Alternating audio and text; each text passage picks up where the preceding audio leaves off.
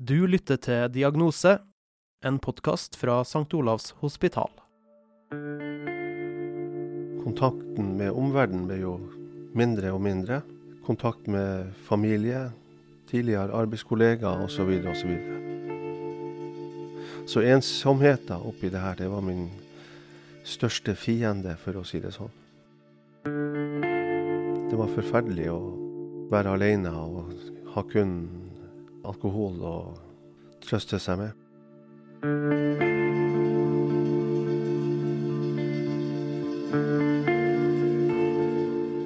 Alkohol er det mest utbredte rusmiddelet i samfunnet vårt. Samtidig vet vi også at høyt forbruk over tid kan ha stor negativ innvirkning på helsa, både fysisk og psykisk. Men hva er det egentlig alkohol gjør med kroppen vår? Hvor går grensen mellom kos og misbruk? Og er alkoholvaner en privatsak i møte med helsevesenet? Mitt navn er Elling Finanger Snøfugl, og denne episoden av Diagnose skal handle om alkohol. Alkohol er jo en av de største risikofaktorene for tapte, friske leveår. Forskning viser jo at alkohol direkte eller indirekte kan være en medvirkende faktor til mer enn 60 somatiske sykdommer. Tonje Isabel Sandø er psykiatrisk sykepleier og jobber ved klinikk for rus og avhengighetsmedisin ved St. Olavs hospital i Trondheim. Hun vet bedre enn de fleste hva slags innvirkning høyt forbruk av alkohol kan ha på livet til mennesker, og også hvor stor rolle alkoholen har i det norske samfunnet. Over 80% av den voksne norske befolkning drikker alkohol, og for mange så er det forbundet med festlige lag, sosiale sammenkomster, hygge. Man tar seg ofte et glass vin på fredagskveld for å slappe av etter en hektisk uke, altså det har blitt en del av kulturen vår. Og kanskje har vi også adoptert litt mer av denne kontinentale drikkekulturen, hvor det blir mer vanlig å drikke også på ukedager. Man ser at alkohol også er representert i jobbsammenheng for veldig mange. Det er mange som jobber i bransjer hvor jobbmiddager og sosiale sammenkomster i jobbsammenheng er veldig vanlig og utbredt. I Norge antar vi at 8% av alle menn og 3% av kvinner har det vi kaller et skadelig forbruk eller en avhengighet av alkohol. Det vi vet er at menn drikker i gjennomsnitt dobbelt så mye som damer. Har ofte også et mer risikofullt konsum. Vi vet at eldre de drikker oftere enn yngre, men de drikker kanskje ikke så risikofullt. Vi vet at unge voksne har høyt inntak per år, og har også det mest risikofylte inntaket fra gang til gang. Det vi ser er at alkoholbruk blant ungdom under 18 år faktisk har gått litt ned de siste 10-15 årene. Tonje opplever i jobben sin å treffe folk i alle samfunnslag som har problemer med alkohol. Det er hvermannsen, det er høyt utdannede folk som er i full jobb, det er foreldre, det er familiefolk, det gjenspeiler egentlig hele samfunnet. For hvis man ser i adresseaviser innimellom, så er det veldig mange notiser som viser til alkohol- eller rusbruk. Man har promillekjøring, man har vold, man har folk som er så beruset at de ikke får vært med flyet fra Værnes. Og det er klart at alle de her tilfellene her, det er ikke de som sitter utenfor Vår Frues kirke, men det er naboen vår, eller læreren til ungene våre, eller barnehagetanta, eller legene på sykehuset. Det rammer alle.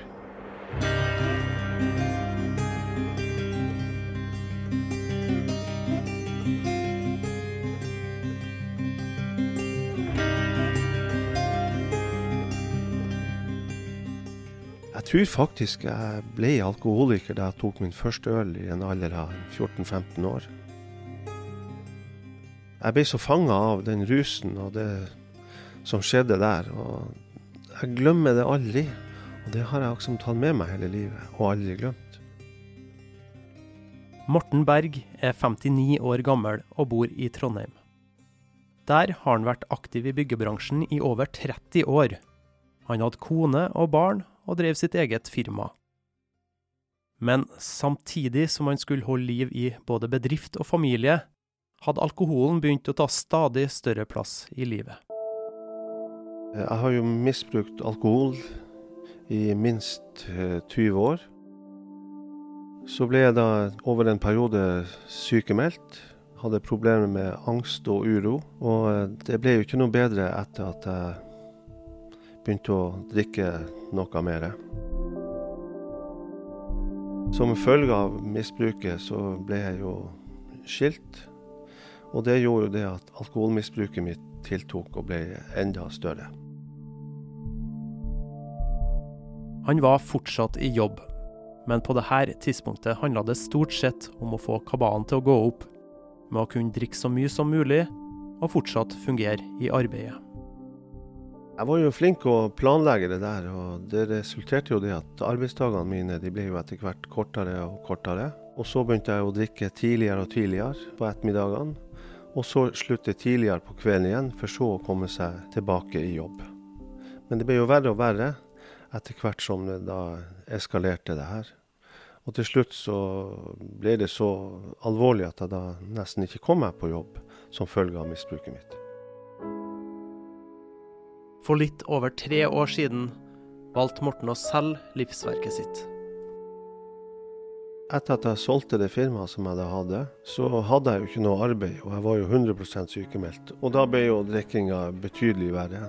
Det resulterte jo at jeg drakk hver en eneste dag, og stort sett hele døgnet. Den drikkinga, den resulterte jo det at kontakten med omverdenen ble jo mindre og mindre. Kontakt med familie, tidligere arbeidskollegaer osv. osv. Så ensomheten oppi det her, det var min største fiende, for å si det sånn. Det var forferdelig å være alene og ha kun alkohol å trøste seg med. På dette tidspunktet var det åpenbart at Morten hadde et alvorlig alkoholproblem. Men faresignalene var mange også før det gikk så langt. For når vet man egentlig når forbruket er for høyt? Hva kjennetegner et alkoholproblem?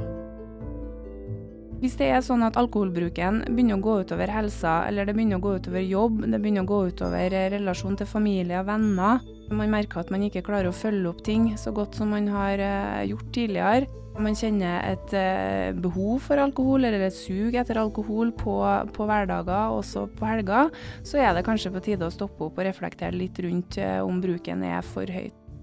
Tonje Isabel Sandø mener det er vanskelig å si noe om nøyaktig hvor grensa går, for eksempel hvor mange enheter man kan drikke hver uke, før det bikker over i misbruk. I Norge så har ikke vi satt noen grenseverdi for hva som på en måte kategoriseres som skadelig bruk, fordi det vil være så store individuelle forskjeller på hva hver enkelt tåler. Og det handler om kjønn, det handler om alder, og det handler om helsetilstanden til folk i utgangspunktet. Hvorfor folk havner i den situasjonen at de får et problem, kan være sammensatt. Av dem som utvikler avhengighet av alkohol, antar vi at 1 av 5 har en arvelig eller sosialt betinget økt risiko for det her. Alkoholmisbruk kan også utvikle seg som følge av vansker i livssituasjonen. Alkohol har jo en funksjon for oss. Vi synes jo det er godt, de fleste av oss. Hvis ikke så har vi jo ikke inntatt alkohol. Men for mange så får også alkohol en funksjon som gjør at det demper vonde følelser, det demper ubehag, det demper tankekjør, og alkohol i seg selv har jo en dempende effekt på oss. Sånn at hvis man begynner å kjenne at man har et behov for å drikke for å dempe et ubehag, og kjenne at suget er både fysisk og psykisk, så har det nok gått for langt.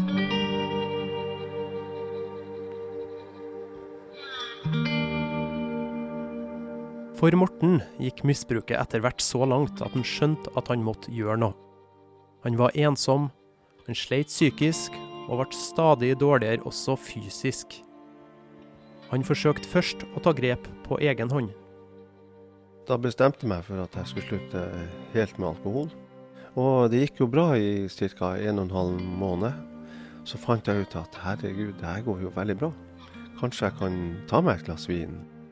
Og det gjorde jeg jo også, men det skjønte jeg jo veldig fort at dagen etterpå så ble det 2 glass vin, og da gikk det kanskje bare 1 uke, så var jeg tilbake igjen der jeg var. Morten prøvde og feilet. Men så, i oktober for 2 år siden, gjorde han noe som krevde en stor dose mot. Noe så alt for få klare, nemlig å ta kontakt med fastlegen og innrømme at han hadde et problem. Han måtte ha hjelp. Og det første han sa til meg, fastlegen, var det at jeg har trua på det, Morten. Det klarer du, men du klarer det ikke alene. Fastlegen henviste til rusklinikken på St. Olavs hospital. Dette var et stort skritt å ta, og han var veldig spent på hva som ventet. Jeg tror faktisk i hele mitt liv at jeg har aldri følt meg så liten som da jeg gikk inn gjennom døra dit. Men jeg skjønte jo veldig fort at dette var en plass som jeg virkelig kunne få hjelp. Jeg ble godt mottatt, jeg ble møtt med likesinnede og profesjonelle folk som virkelig kunne det her med rusbehandling.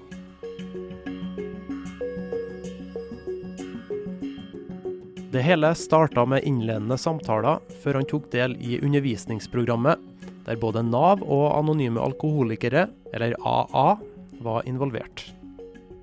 Og så etter hvert så gikk vi over til gruppeterapi, hvor alle sammen i gruppa fortalte hvordan de hadde det i dag, og hvilke utfordringer de har hatt før de kom inn den dagen, og hvilke utfordringer de har til neste gang de kommer til gruppa. Og det virket veldig, veldig godt.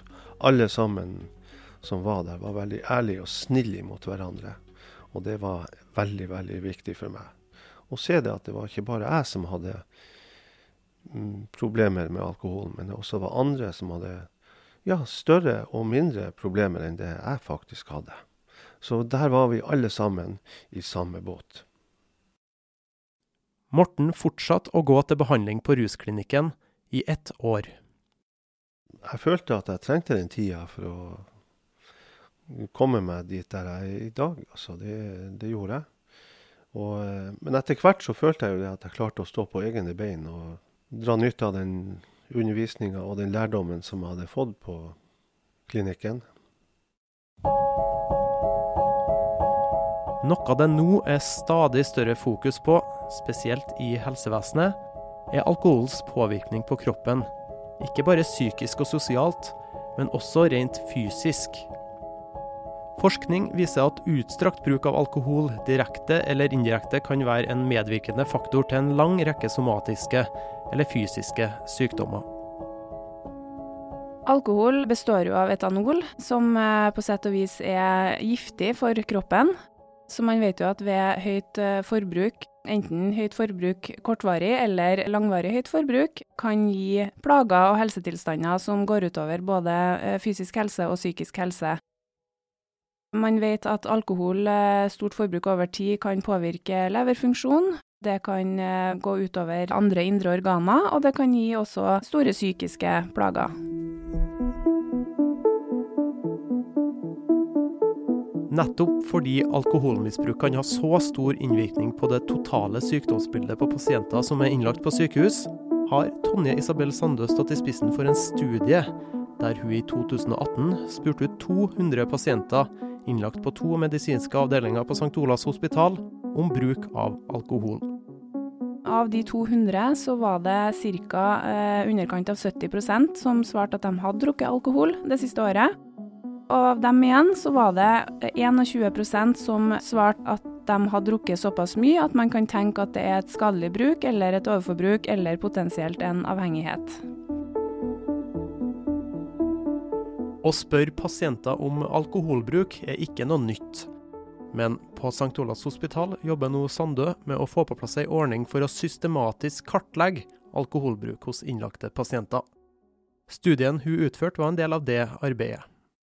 Målet er på en måte å få det systematisert sånn at alle blir spurt, og at det blir satt i sammenheng med hvorfor pasienten er innlagt på sykehus.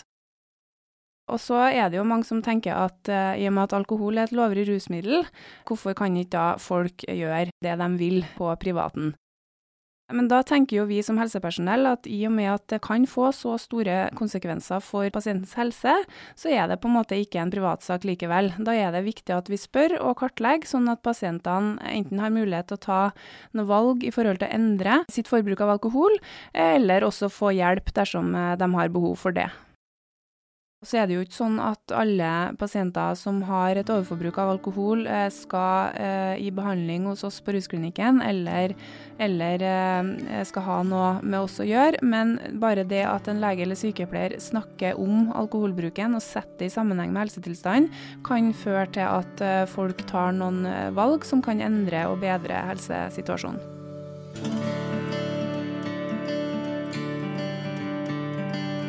For Morten ble det å få hjelp på rusklinikken redninga.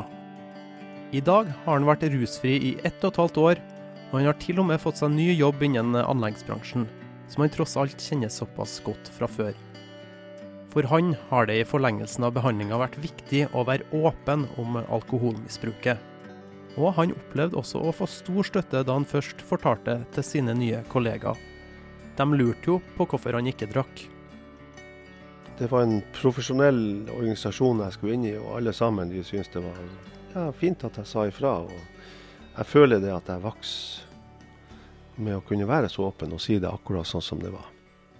Så åpenhet er veldig viktig i alle settinger når man har hatt de problemene som jeg har hatt med alkohol.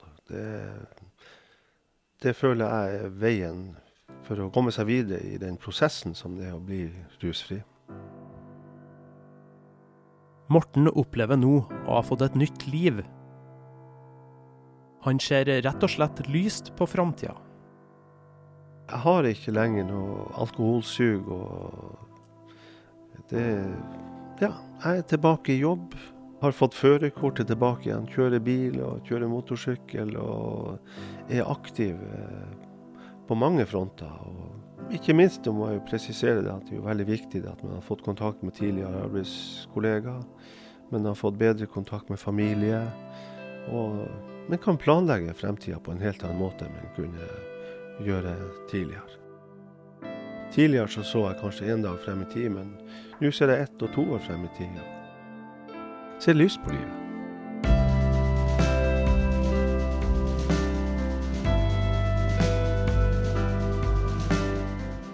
I jobben på rusklinikken møter psykiatrisk sykepleier Sandø svært mange pasienter der alkoholmisbruk er grunnen til, eller en medvirkende årsak til at de trenger behandling.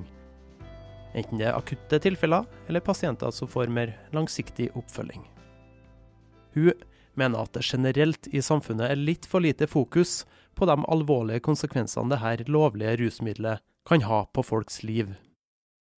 Utifra det vi vet om hvordan alkohol påvirker helse, så kan jeg ha noen tanker om at jeg opplever at både befolkningen generelt og også helsevesenet kan ta litt lett på hvor store konsekvenser alkohol har, både for den enkelte og i et samfunnsøkonomisk perspektiv, og også i forhold til hensyn til tredjepart, som da vil være barn, familie, andre relasjoner, voldsoffer, trafikkulykkeoffer osv.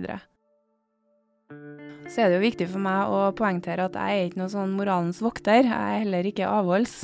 Jeg går ikke rundt og tenker at folk skal slutte å drikke alkohol, for det er en del av livet vårt og kulturen vår her i Norge.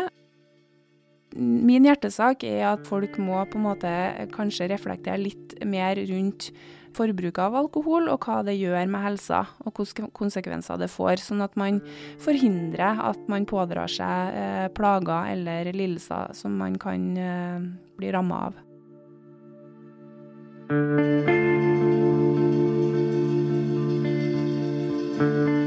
Du har hørt på Diagnose, en podcast fra St. Olavs Hospital, Universitetssykehuset i Trondheim.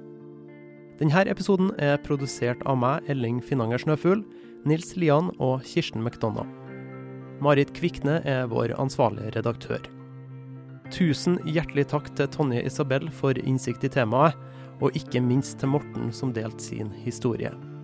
Trenger du hjelp eller råd, ikke nøl med å oppsøke fastlegen. Hvis du liker Diagnose og vil vite når neste episode kommer, så må du gjerne følge St. Olavs Hospital på Facebook eller Instagram. Du finner Diagnose der du lytter til podcast, og besøker du oss på stolav.no/diagnose, finner du også alle de tidligere episodene vi har laget. Vi høres!